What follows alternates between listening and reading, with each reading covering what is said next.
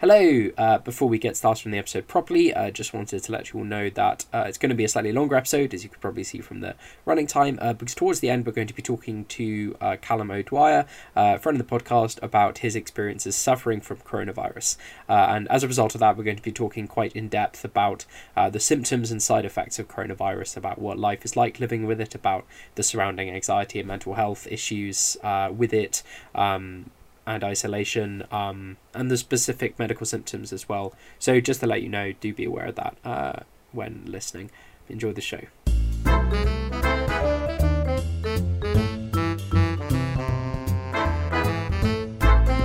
Hello and welcome to this episode of the Social Review Podcast. I'm your host, Jasper, at Jasper_CH on Twitter. And joining me this week, I am delighted to have... Robert Verkaik. I'm a journalist and author. I recently wrote a book called Posh Boys, How the English Public Schools Ruined Britain. That was published 2018.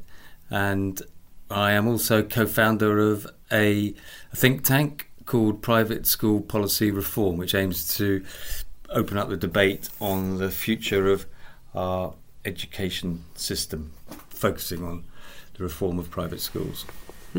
I didn't actually know the last part, so that's news to me as well. Okay. But yeah, we've got a number of other like-minded folk involved in the think tank, and it's got a bit of momentum going. So we would encourage excellent. Anyone who wants to join, get involved.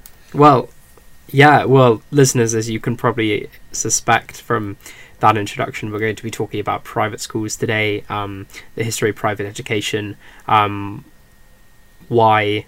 they should be abolished. I think we can start with that, and all hinge around the book that Robert wrote, Posh Boys, which is a really fantastic book, which if you haven't heard of it or you haven't read it, you should definitely go read it. And for listeners who haven't read the book or don't know anything about the book, would you just be able to give a brief a kind of like overview of what the book is, what you were trying to say, like what kind of stuff you're talking about in it? Well, that's quite a big first question, isn't it? Because the book has been my life for a few years now. So to sort of go back to the beginning, I would say that it's been a question that's been sort of burning into my brain for many years now. Why do we have a two-tier education system in this country? Why is it that we have a system which allows people with money to purchase an unfair advantage for their own children over everybody else's? And that's the question. But the point is, it's never been addressed. So over the years, people have been talking, and I've been involved in discussions about equal opportunity or fair and true meritocracy, but no one seems to want to talk about private education and how that undermines absolutely everything about our democracy, really, everything about equal opportunity and the right to a fair start in life for every child in this country.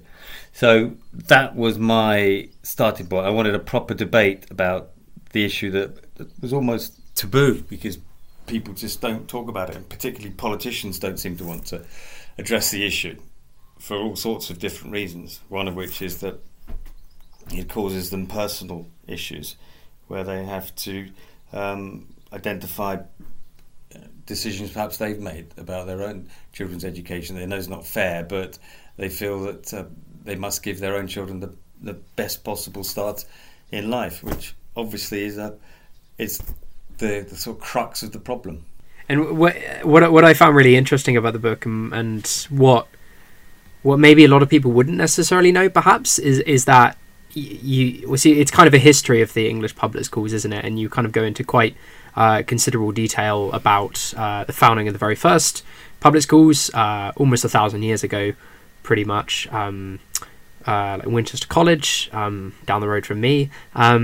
And how these schools were not set up as the kind of fee-paying privileged institutions we know today. They were set up to educate the poor, and it is this kind of bizarre twisting of purpose throughout history by successive individuals and successive rewrites and changing of attitudes and influences that they have become what we know today. They've sort of just completely flipped in their role, and as you say at the very end of the book, like how the public schools are today, if you were to show them to the original founders, that would be they'd be completely shocked. This was kind of happening in as I said, it was almost 1,000 years ago. This was very much pre-industrial revolution. This is pre-modern capitalism, that we had this sort of influx of wealth and negative influence of wealth into the education system. So, would you say that the public schools, private schools, are sort of this long-standing, almost medieval England legacy, which sort of still permeates society? Yeah, no, you've characterised it very well. The original public schools, I mean, they were public when they were set up in the 14th century, as you say, Winchester College and Eton College, and later Harrow, St Paul's, Westminster. They were all set up because they were for the community. The idea was that they would educate local children for free, usually in the service of the church. But the principal aim was to create sort of meritocratic community education, which is, given this was more than 600 years ago, it was extraordinarily bizarre almost that medieval shakers and movers were talking about giving the local children of the poor a fair chance in life, and because they were so successful, and the reason for that was they were linked to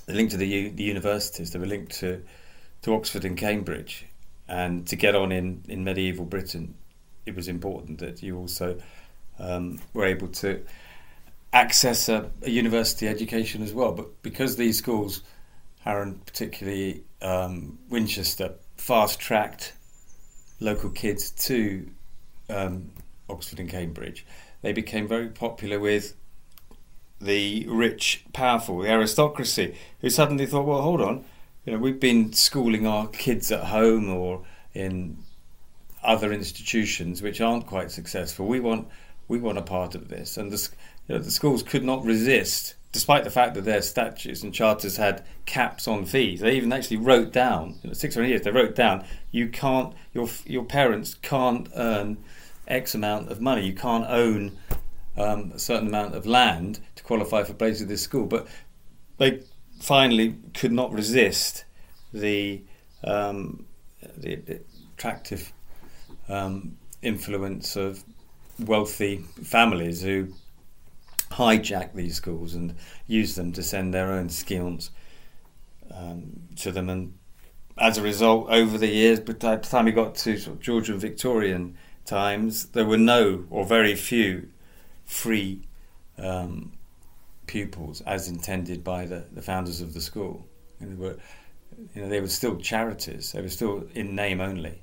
They were charities, and there were a number of court cases over whether or not they still retained their charitable intentions.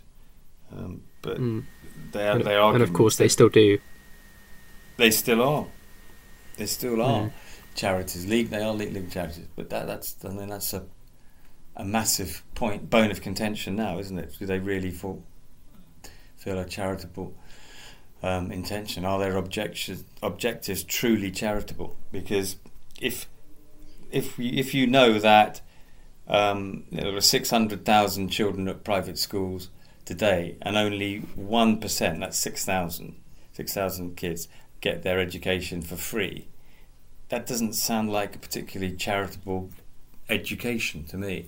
That sounds like that's tokenism. That's giving, a little nod in the direction of their history and getting on with the commercial business of making money out of education. Absolutely. And you talked a little bit about the perspectives on private schools, and particularly with regards to politicians.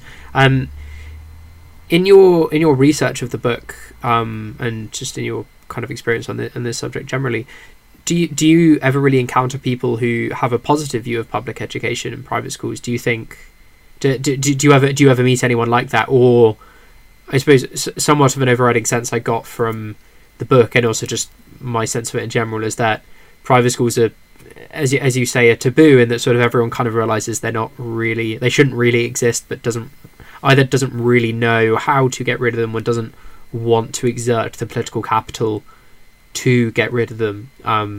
So are there people who are genuinely like, no, these are great, they should continue to exist, they do a great job, they are good things? Or is it more just that sense of taboo, like, yeah, well, or is it both? What I found really surprising, because when I began writing this book, when I began the research, I visited a number of top public schools, including Charterhouse and Dulwich, and Eton wouldn't engage with me, but Dulwich and Charterhouse would. And what I found, and some of the other heads who I spoke to, former heads from public schools, they all seemed to accept there was something wrong with the system. I didn't meet a single person who said it's fine. Why are you asking such awkward questions? We're running extraordinarily successful institutions, and we're in the business of educating the very best in this country and in the service of this country. So why are you prodding us with your annoying questions? I didn't get any of that. They always began with, we know there's a problem, and we want to make it fairer, and I wouldn't begin with an education system that we have now if we had a clean sheet of paper.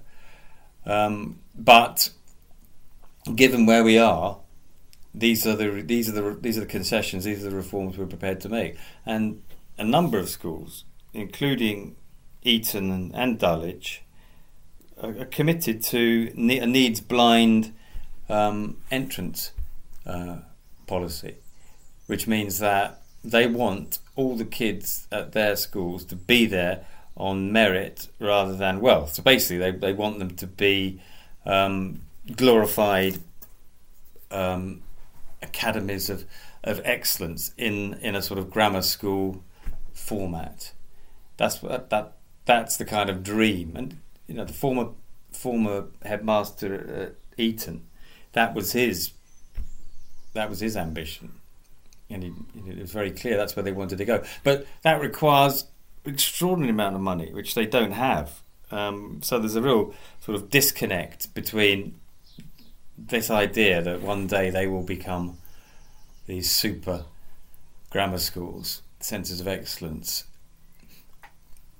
but they'll never be able to afford that kind of bursary system. And do you think that's a more modern phenomenon, that the people in the private education system and those kind of circles are much more sympathetic to reform and the idea that it's not a fair system? Or do you think it's a sort of reoccurring historical trend? Because one of the things I found really interesting about the book was how you talked about the history of attempted reforms, and how you quoted Winston Churchill being like, yeah, these probably do need to be reformed, and that was back in the 1940s, and the various legal battles you mentioned, and you went into detail about the specific people and situations in which it seemed like reform was just on the cusp of the horizon, and then something happened, or and it meant that reforms never happened. So is it then fair to say that this kind of antipathy towards the public school system, conjoined with a lack of will to really go the full stretch and just abolish them, or at least remove charity status, is that essentially the actual history of England's public schools, or at least the late modern history of England's public schools? No, that's very true. That is very true. There have been attempts, since the Second World War, to reform and even abolish private schools. And as you say, Winston Churchill was even part of that reform programme. and he talked about flooding the public schools with bursary boys. That was his phrase, and everybody in 1942, when Britain was on its knees and was questioning how we had waged a war so poorly, because we before El Alamein in North Africa, it had just been a series of defeats or miracle escapes from disaster. So people were questioning the cadre of the leadership of the country. They wanted to know why all these generals were so rubbish, and they were all part of the same public school education system. They'd gone from Eton, Harrow, Winchester, Marlborough, straight to the military academies, Sandhurst, and so there was a movement to try and remove them. Most people thought that they probably wouldn't be around at the end of the war because we were fighting for a different kind of society. And at the end of the war, obviously Churchill was booted out, so there was even more reason to think that reform was on the cards. Clement Attlee introduced a fair welfare system, but private schools were not part of that reform programme. As radical as it was, Attlee didn't want to include the abolition of private schools, and that was obviously partly because of his own background and partly because of half the cabinet were actually no. I think Attlee's cabinet was far fewer than that. It was either a third or a quarter who were educated at private schools. So even though his cabinet was full of state-educated politicians, they still resisted this attempt to reform private schools. And private school, I suppose one of the reasons for that might be that private schools were on their knees after the war. I mean, they lost an awful lot of pupils. A lot of families couldn't afford to send their kids to schools. During the evacuation, during the Blitz, the schools were relocated out of London, so they were in a pretty poor state anyway. And a school like Dulwich was already it already looked like a grammar school, because very few people at the school were fee-paying pupils. Most of them were, or nearly all of them, were from the local community, paid by the council. And then when 1968, when Harold Wilson was Prime Minister, there was another very serious attempt to remove them. They set up a number of commissions to reform the private school system, and the commissions came back with very radical proposals to abolish private schools.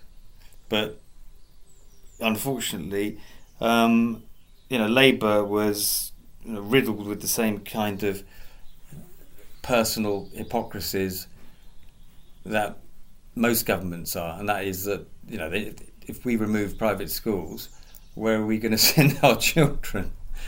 Wilson himself had sent his kids to private schools, so it never got the political priority that it should have done. And obviously, once Wilson was gone, we'd never really got another serious opportunity. Blair removed the assisted places scheme, which had been brought in by Margaret Thatcher, which some of the schools had come to rely on, as these were state sponsored pupils who obviously helped support the private schools. Blair removed that. That was his big reform. And Blunkett wanted to get rid of, David Blunkett, then the Education Secretary, wanted to get rid of charity status, but a line in the sand had been drawn, and that was as far as radical reform of private schools was going to go. And then you kind of fast forward to Jeremy Corbyn and the debacle of last year, and you can see that was a a very radical proposal, which less Corbyn actually, more John McDonnell ran with. But it's hard to say whether it was a policy that was very unpopular with the general voting public, or whether Labour was the victim of impact of Brexit and everything around Brexit rather than its radical politics agenda. So we don't really know.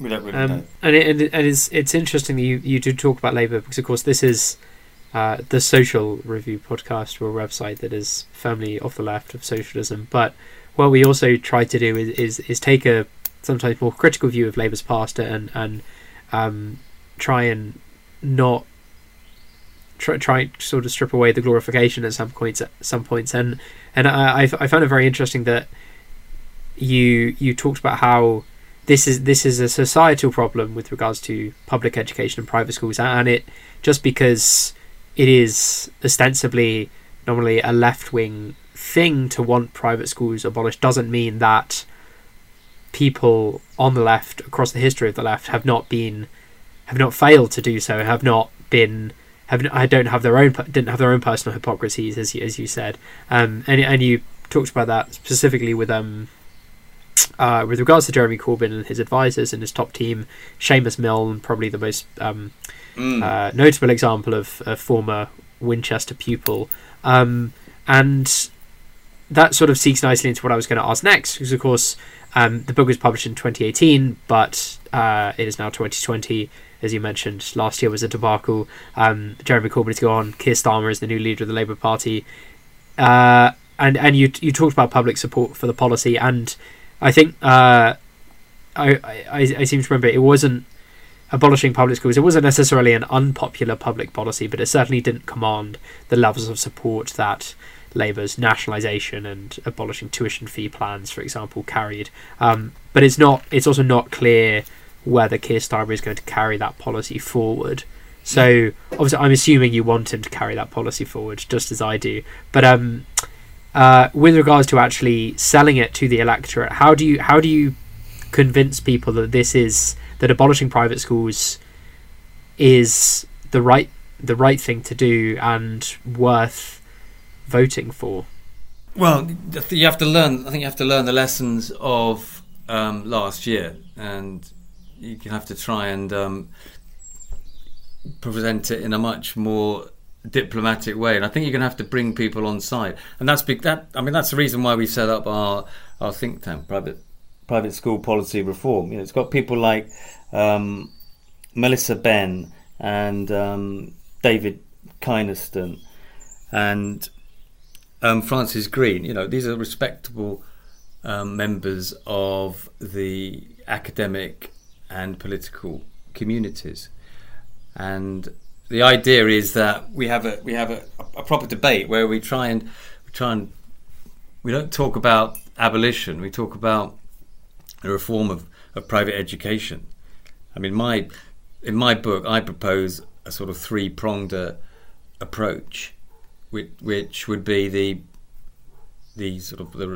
removal of charitable status, because they're not really charities anymore. It's just that they're out of step with modern charity thinking. I think what we've discovered during COVID-19 is that this sort of unfair advantage in our communities is no longer tolerable. So I think the charitable nature of a private school has always been a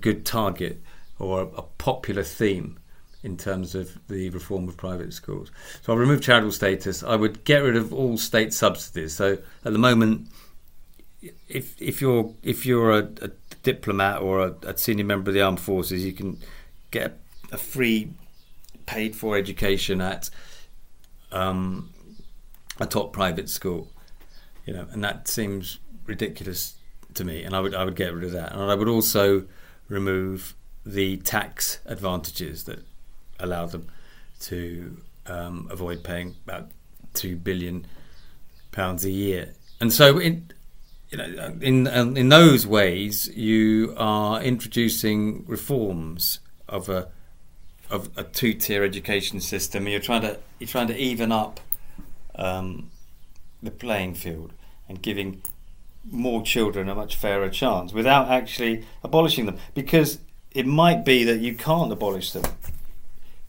There will be an almighty legal battle if you tried to abolish them, and it may be that you'd force families to send their children abroad to get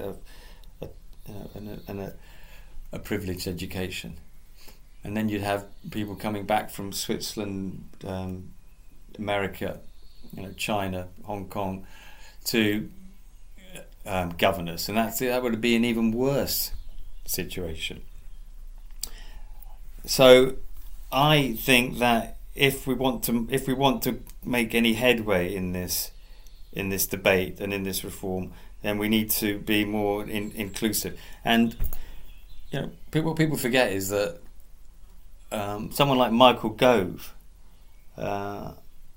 would very much sees public schools as being out of kilter with modern community sentiment. Yes, he said he was pro-abolishing them, didn't he? Or dissolving them, or whatever. Yeah, I'm not sure he'd go as far as abolishing them. He certainly wants them to have provide more free places for local disadvantaged children, and he would probably get rid of charitable status. And he finds their very existence, iniquitous. But he wouldn't. I mean, finding something, iniquitous or even immoral doesn't necessarily mean that gives you the right to abolish them. Gives you the power to abolish them. So, I mean, last year it was it was class war, really. It was an all-out attack on something that is considered the very vestiges of the privileged few, and that was, I think, less successful. There are a couple of different threads I sort of want to pick up on there, and I'm not entirely sure what shape the question's going to take, but we'll see where it goes. So one of the overriding things in the book is you talk about private schools essentially being a means of segregation, of taking children away from local communities, from being embedded in their local communities and sending them to schools potentially very, very far away. So the very act of having these public schools and private schools which are boarding changes the makeup of local communities. And you talked there about the risk of parents sending their kids abroad to schools, and that can potentially have an even bigger change in makeup if a lot of these kids who would otherwise be here aren't even going to be in the country for their most formative years, for their childhoods. And I think perhaps one of the reasons why a lot of people find it hard to imagine a society without private schools, other than the fact that they've been in existence for so many hundreds of years that it's just difficult to, with anything, it's difficult to imagine a life without them. But a lot of people can maybe agree on that private schools need to be reformed or they need to be abolished. But then what comes next is the difficult part of what does anything replace them? What do you do with the sites themselves? Do they just become absorbed into the state sector and the government runs Eton? What happens then? And we more than a couple of months ago, around September, October time, we had the sociologist Sam Friedman on the podcast to talk about his research on this, the glass ceiling. Yeah, it's a great book. He's a great guy. And his oh really? Yeah. I asked him this question. His radical solution was essentially to make all school to introduce a sort of lottery system where admissions is essentially sort of randomized. You don't end up with these sort of inequalities made anew. And when speaking to other members of the team about sourcing questions for this interview, a kind of recurring theme was how do you stop these power dichotomies emerging in new sort of manifestations? So whether that becomes certain state schools just become really privileged and certain state schools are really privileged anyway, or if you have academies or religious schools or whatever other type of school you want to throw up. So what kind of education settlement would you want to see? Would you want to, if you were education secretary, say, would you want to introduce? And do you think that how do you think that needs to relate to community building, but also providing a sort of sensible way of dissolving the system and reforming the system. First of all, I'd say that private school policy reform, last year we published a paper which set out a series of options, ranging from modest changes. So, for example, the introduction of more bursaries and more disadvantaged children being taken on by the schools, right through to serious tax reforms, abolishing their charitable status, and then finally nationalisation, abolition, if you like. So we did try to cover these options and set out a number of practical means of achieving each. Ultimately, I think that the problem that you identified is the most difficult one, and that is what happens if you've got money and you want to improve the life chances of your children, then you're going to do whatever you can to make your child get the best possible chance in life. It's an extraordinarily powerful instinct, and it's very hard to legislate to stop parents doing that. So what you have to do is you have to make the choice of sending a child to a private school a not very palatable one, or one that achieves the opposite objective.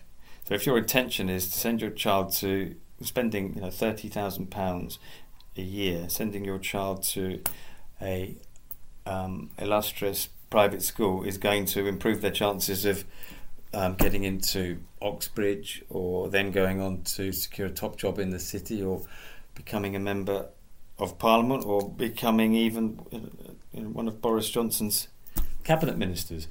If that's your intention, at the moment all the figures point in that direction. So 7% of the public go to 7% of the British children go to private schools, and yet, for example, in Boris Johnson's cabinet, more than 60% of private education. It must be more than that by now, because things have inevitably moved on.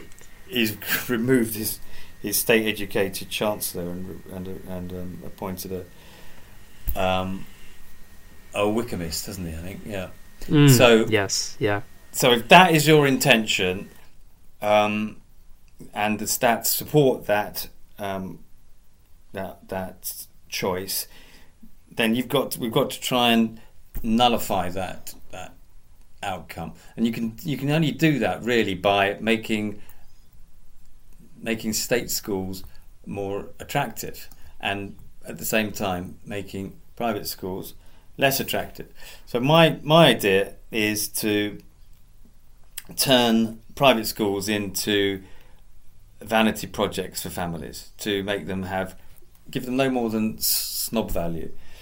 So if you were to say, look, 7% of the country's children go to private school, therefore only 7% of them will be admitted to, starting with Oxbridge or Russell Group's universities, going on to public sector employment, Parliament, government, civil service. So you're capping the number of children privately educated, chances of getting these top jobs, and making it much more representative, so it's not so grossly unfair with the situation we have now.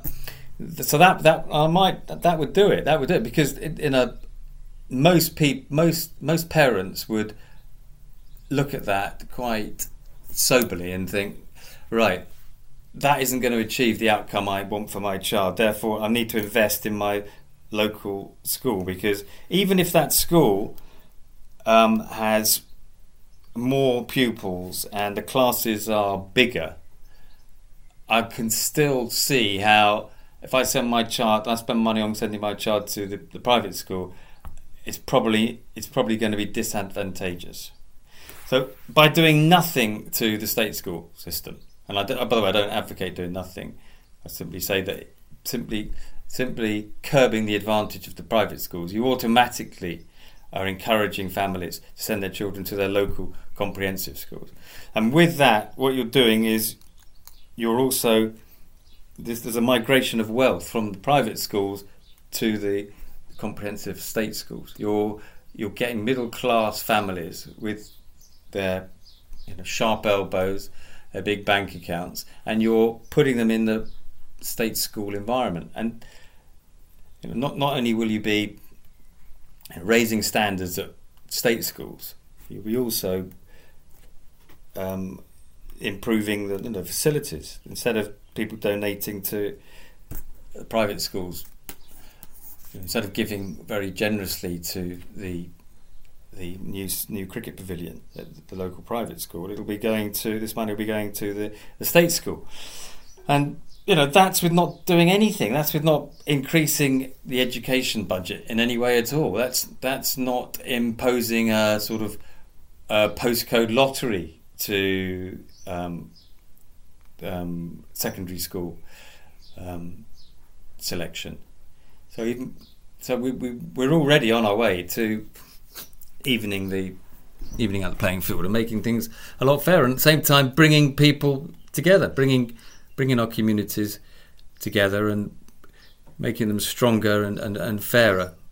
It's a really interesting idea, and you mentioned universities there and university admissions and this whole idea of caps, and that again segues nicely into what I wanted to ask next, because I think in many ways the 2010s era reforms to Britain's universities are going to have a very long tail in British politics and influence our politics and our economics and voting behaviour for a very, very long time, perhaps in ways which we cannot really foresee, because it's changed so radically quickly. Even like 20, probably maybe more towards 25, 30 years ago now, the vast majority of people were not going to university, would never go to university, and now it's something like 50% of young people going to university. And do you think that universities and the influence of university in any individual's life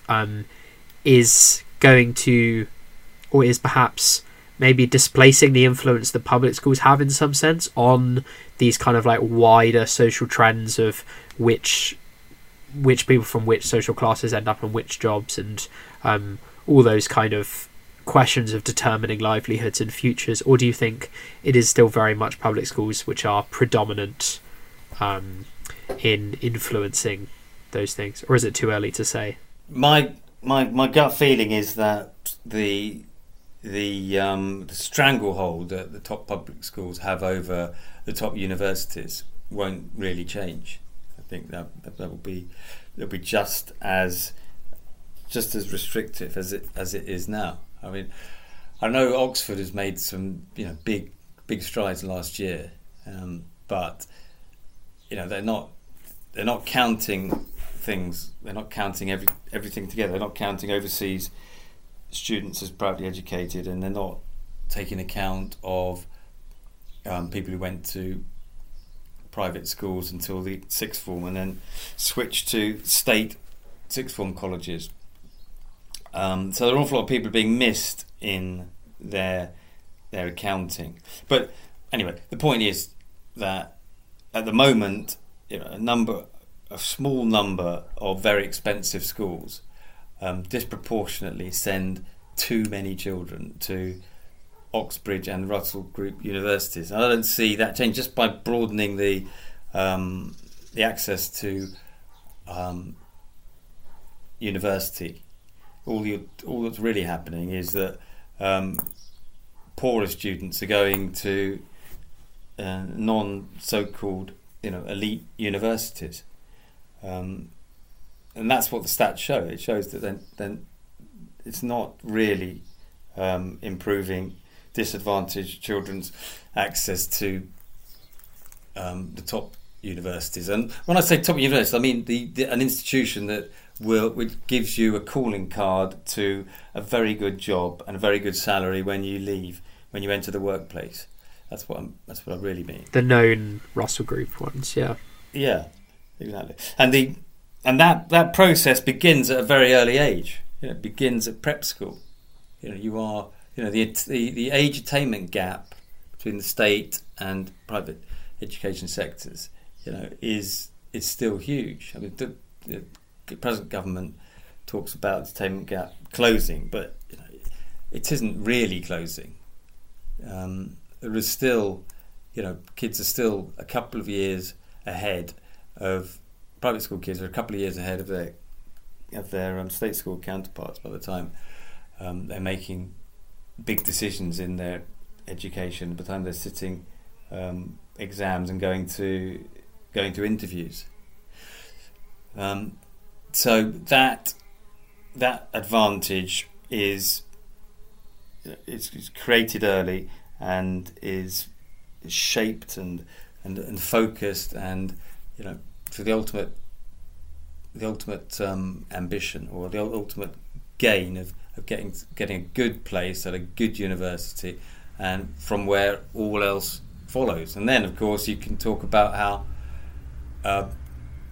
once you're out of university, you've then got your own network of people who you can use to promote your own chances of getting a better job as you go forward in life.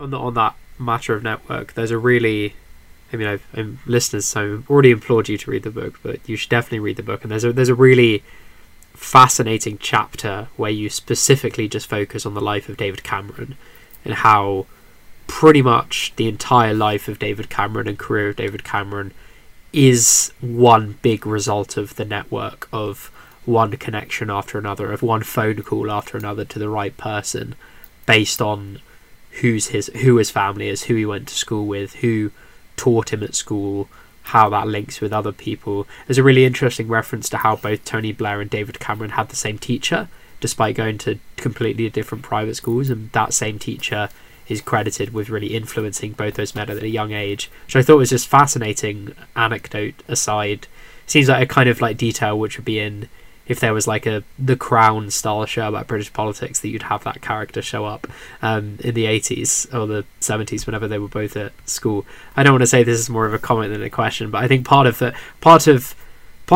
what I try to do in these interviews when we're sort of discussing these concepts is sort of try and get into the psychology of it, of how you can be an individual who is in this kind of position of privilege, and very self-evidently their entire life is a result of that privilege, and particularly with regards to David Cameron, of how his political career was so defined by the war against people on benefits and the characterization of people on benefits as scroungers, as not working hard enough.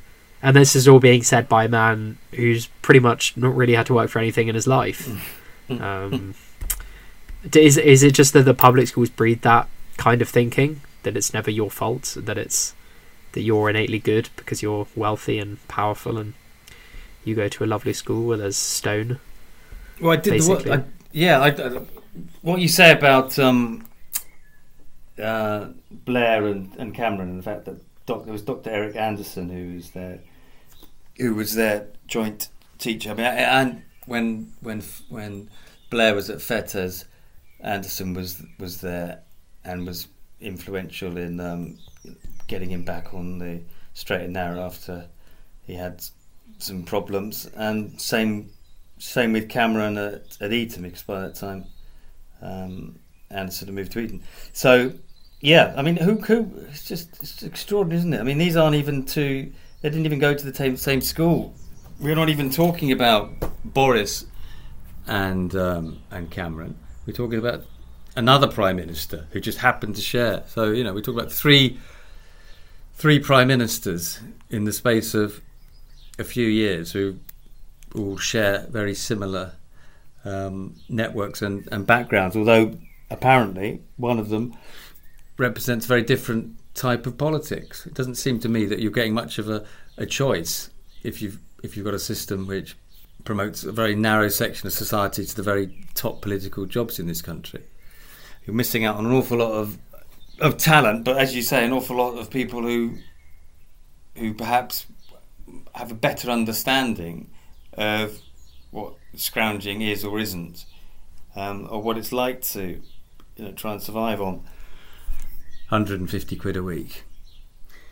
So there's certainly that. But in the book, there's also a chapter called The Entitlement Complex, which tries to establish what exactly is there a public school psyche? Is there a personality which you could comfortably use to describe Tony Benn and Nigel Farage, for example, or Jeremy Corbyn and Jacob Rees-Mogg?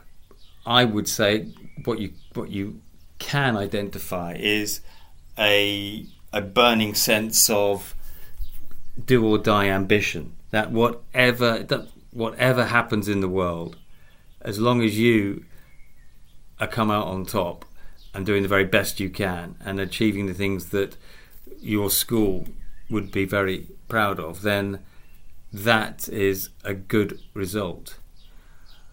So for someone like David Cameron, it was the reason he didn't return to the back benches after he was ousted was because Eton didn't teach children about public service ethos. What's the point of going back to the back benches and serving your constituents in Whitney? What was that is of absolutely no value in his very narrow terms of ambition and success. And I think that his walking away from, and same with George Osborne, both of them sort of walked away from Parliament and went on to take very high paying jobs, which would you could also tick in terms of public school success stories.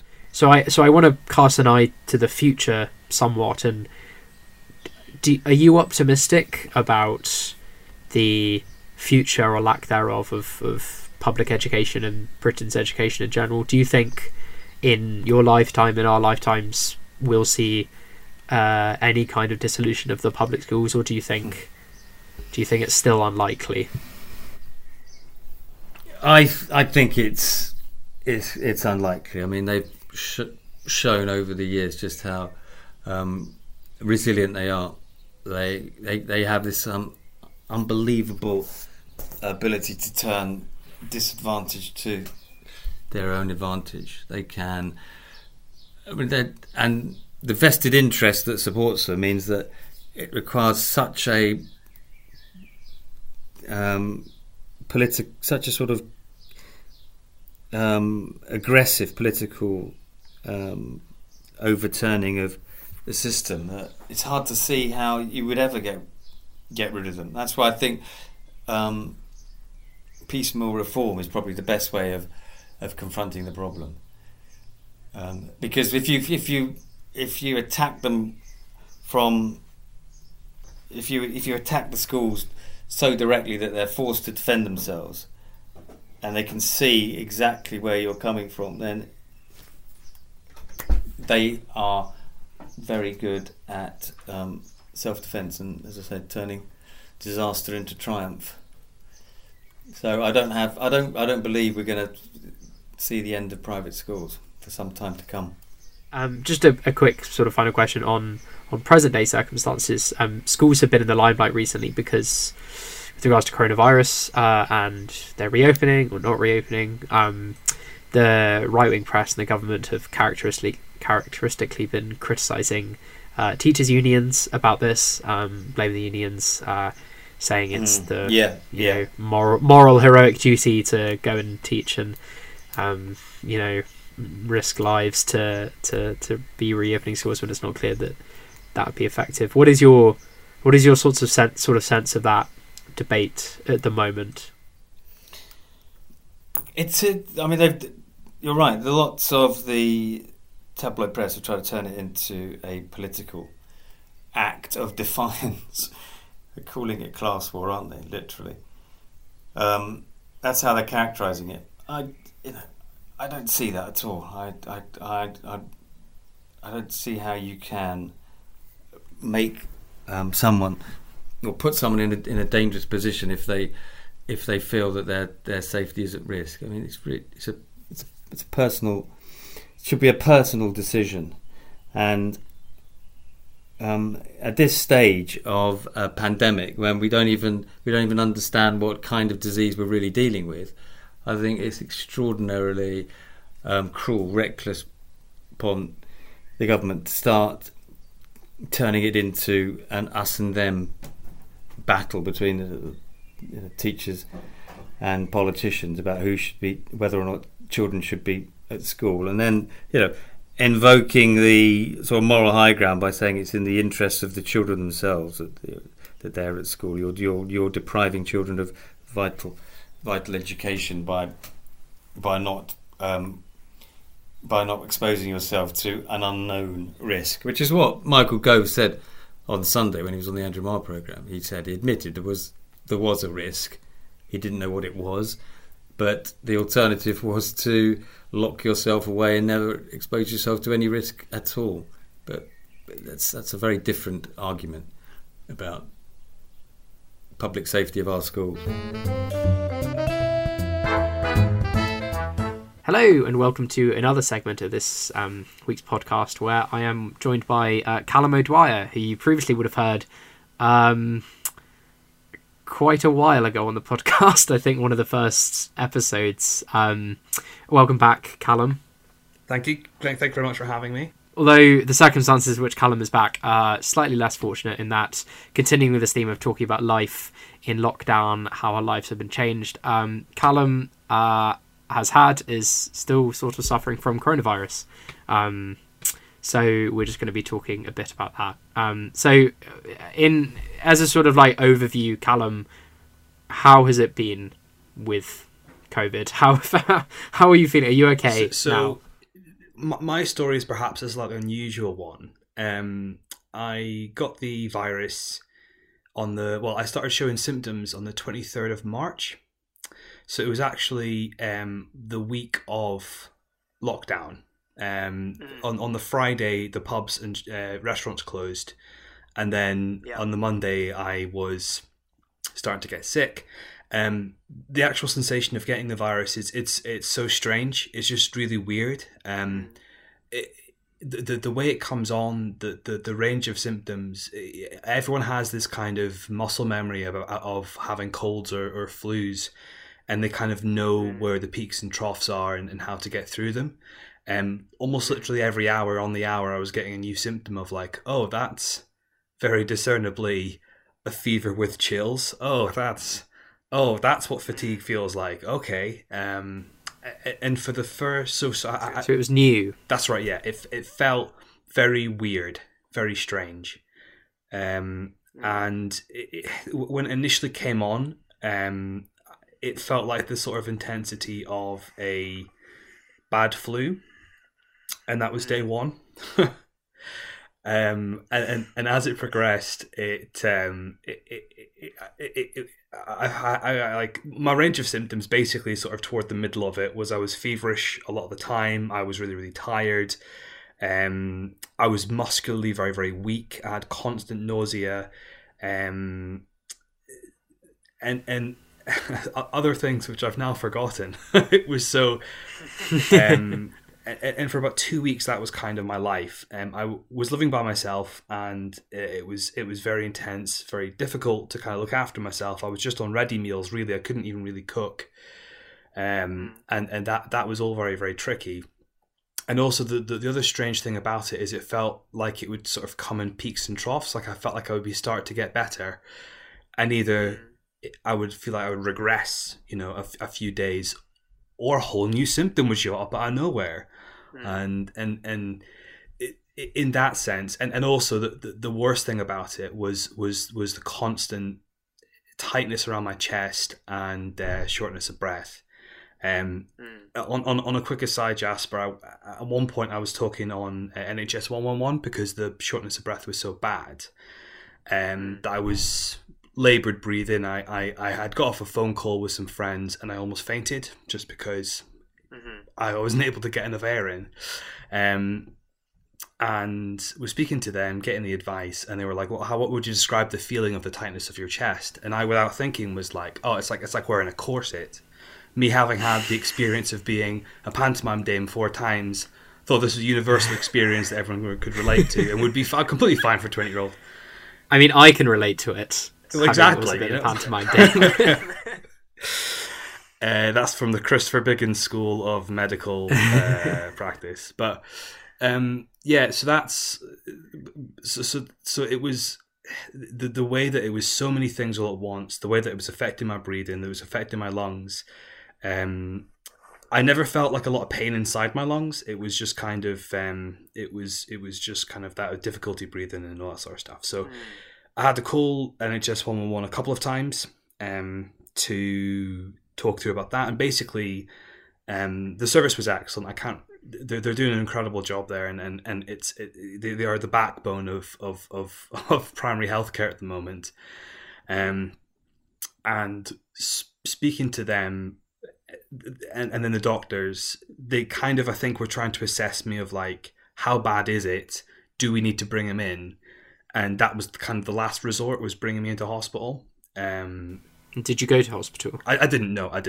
But both times I called, they seemed to think it would just pass, and it did. Thankfully, it was a couple of days in the second circumstance of just having really laboured breathing, and the thing is at Jasper, like, it's just annoying. Like, yeah, yeah. Like, imagine if someone like was always like pointing out that you weren't quite breathing properly, but it's your own body doing that. Like 24 hours a day, like it's just annoying. And you can't do basic tasks that you want to do, like cook. Yeah, exactly. And I like 2 of my coping mechanisms for life is like exercise and cooking, and like both of those were taken away from me. So I was like, well, at least I have Animal Crossing. Yeah, that's become the big lockdown phenomenon, isn't it? Particularly with the social review people. Because it was all under lockdown as well. You know, I was struggling with domestic tasks, and I couldn't even have like someone like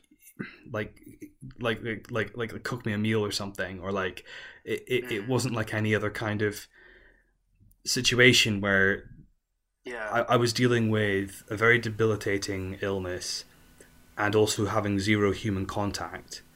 And being able to have no help to do me like the things I was deficient in, that was very, very difficult.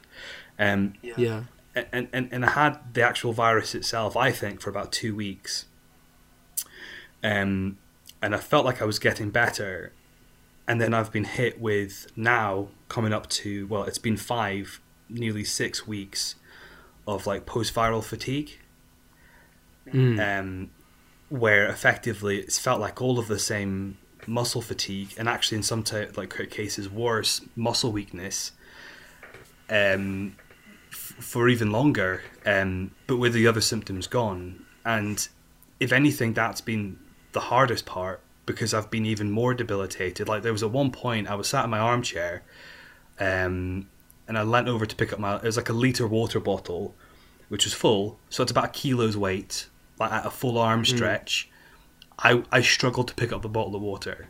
Like, if any of like someone's listening and wants to like try that, like it's not even anything that anyone would ever think of being difficult. But I was that weak. And the other aspect of it as well is I've talked on a podcast previously about mental health and politics, but I have bipolar disorder, which is not necessarily a song and a dance at the best of times, but when you're ill and locked away and have no human contact and are weak, and then like the waves, the rolling waves of depression come in like a storm over the horizon, and you just sat there unable to like get anywhere in your little paddling boat, and you're like, oh well. Got to weather this one. And that was really, really tough. I think that was like it felt like I was shutting down. in almost every way. And after about 5 weeks of being sick, total, so 2 weeks of virus and 3 weeks of the fatigue, I decided I would move back in with my parents, which was a very difficult decision to make. I basically had decided that it should have been long enough by now that I'm not infectious. And that I also had to make a decision that my mental and physical health was deteriorating to the point where I kind of had to take that small risk, I guess. Yeah. This has been the lowest ebb of my life, my experience so far, for sure. I don't want to scare people because I think my experience has been unusual. You're right, Jasper, at the start. So you said you want to hear about people who've had COVID, and and you do hear about people who have had it for 2 weeks. It wasn't very good, but then they're kind of up and on the mend. I seem to be in the lucky group of people for whom it just seems to go on and on and on. So the stage that I'm at now, the positive is I have got better. I have progressed.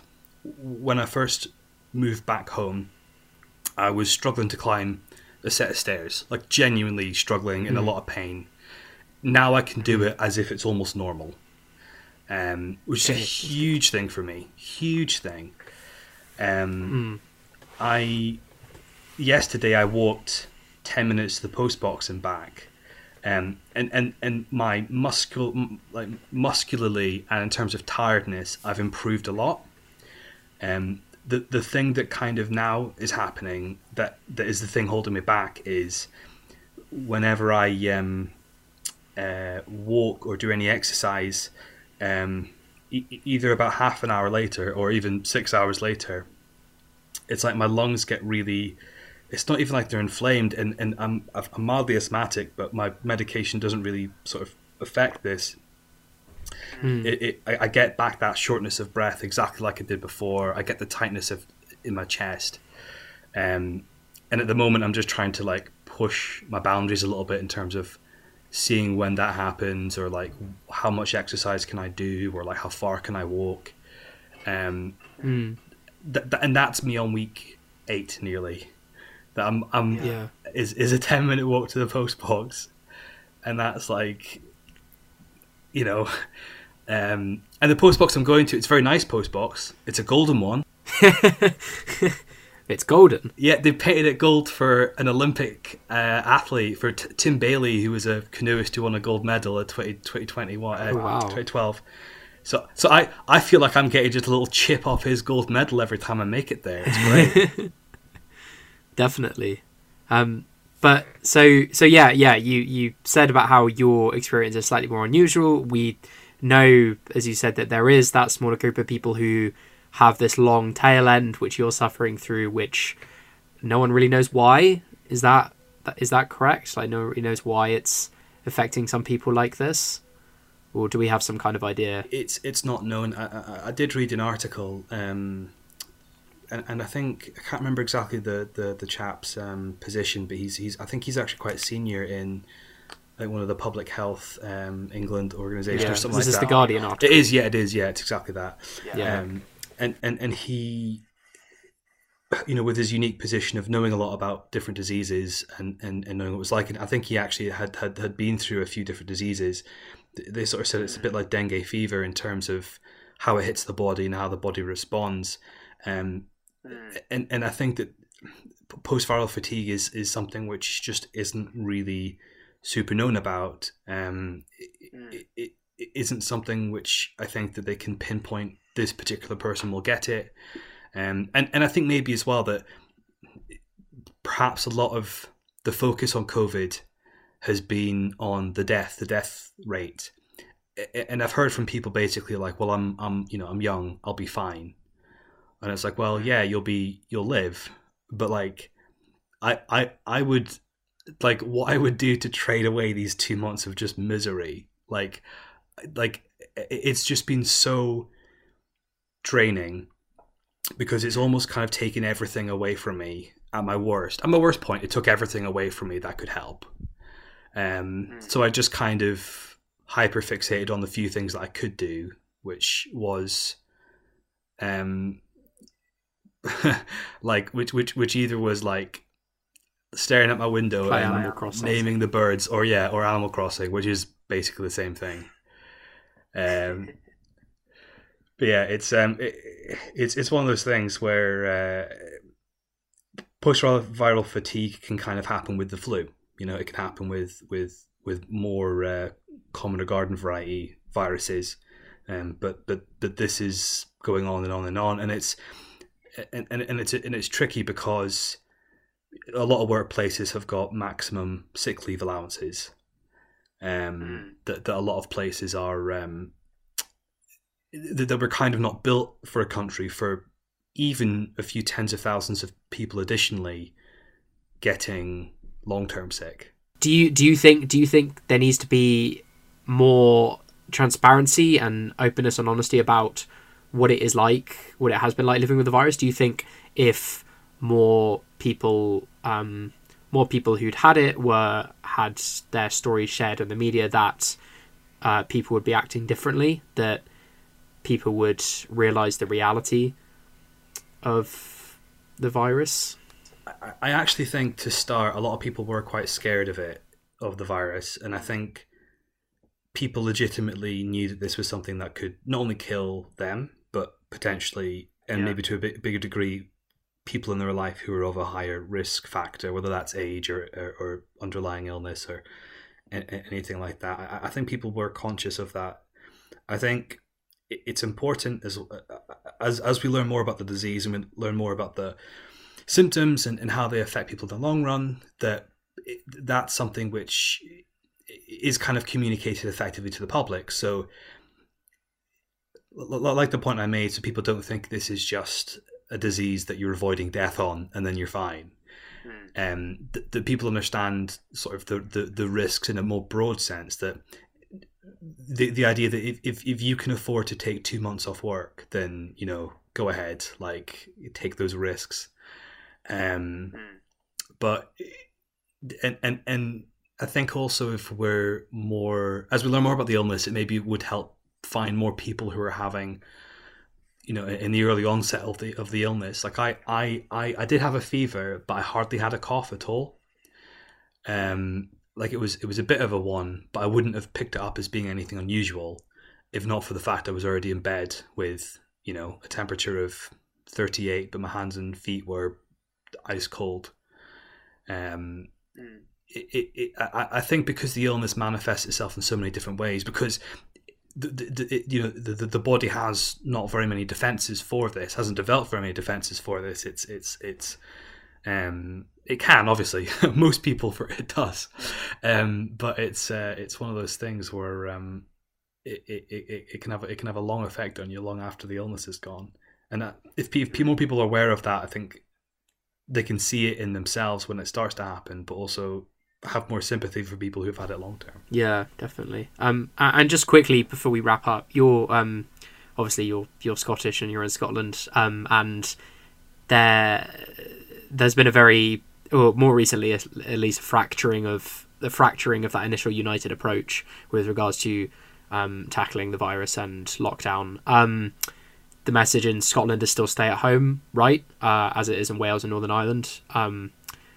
What is your sense of the situation with the Scottish government in their handling of the crisis? Are people focusing much on what central government and the Conservatives are doing? Is the main focus just on what Nicola Sturgeon and the SNP are doing? What's that like up there? Yeah, I mean, it's difficult because it does definitely feel like, and this is almost always the case in Scottish politics, actually, or Scottish national life, is they still look to Westminster, you know, and the UK government, because, you know, it is nominally in charge of a lot of reserve things relating to this. But I think a lot of people are looking at the UK government, especially in the last week, and especially with the largely, I would say, with the communications breakdown from Boris Johnson's Sunday night address, and everything surrounding that. I think that people compare that to Nicola Sturgeon and the Scottish government favourably. I think it's favourably to the Scottish government.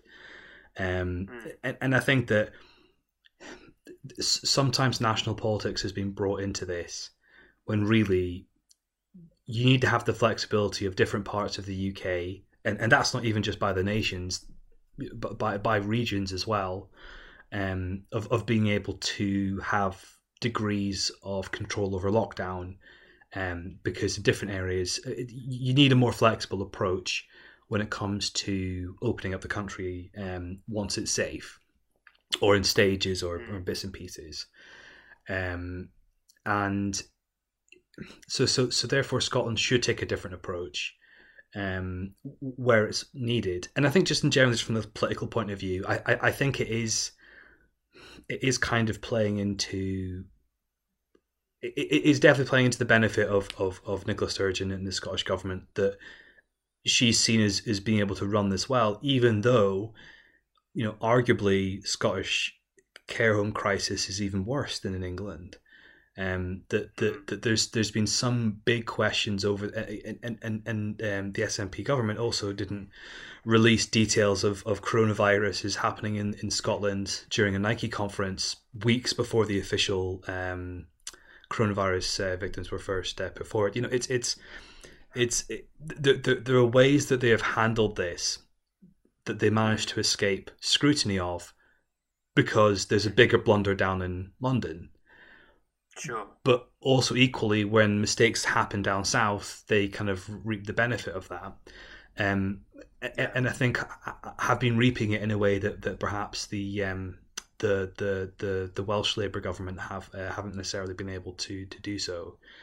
But it is just one of those things, and those are the politics of it. But I do genuinely think that having a more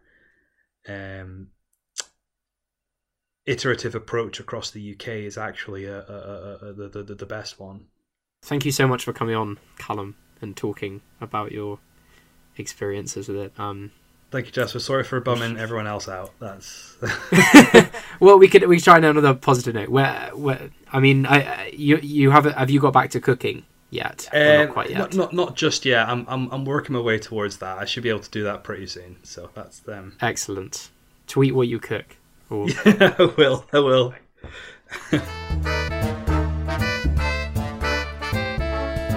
And the episode draws to a close. Thank you so much for listening. Thank you so much to both Callum and Robert Verkaik for coming on and talking. Really interesting discussions. I hope you enjoyed it. Posh Boys, how could we have known the impact that would have this week? The public school mentality on government of thinking that you can do whatever you want and get away with it.